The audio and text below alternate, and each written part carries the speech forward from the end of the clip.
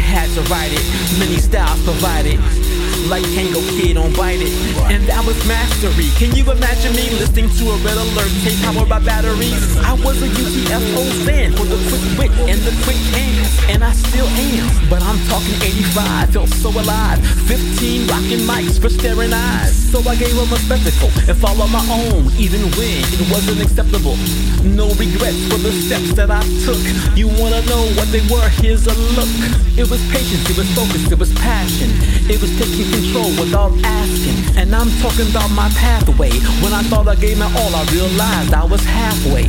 At first I put a pain in my heart, then I had to admit it was still a great start. And I am here for the long run.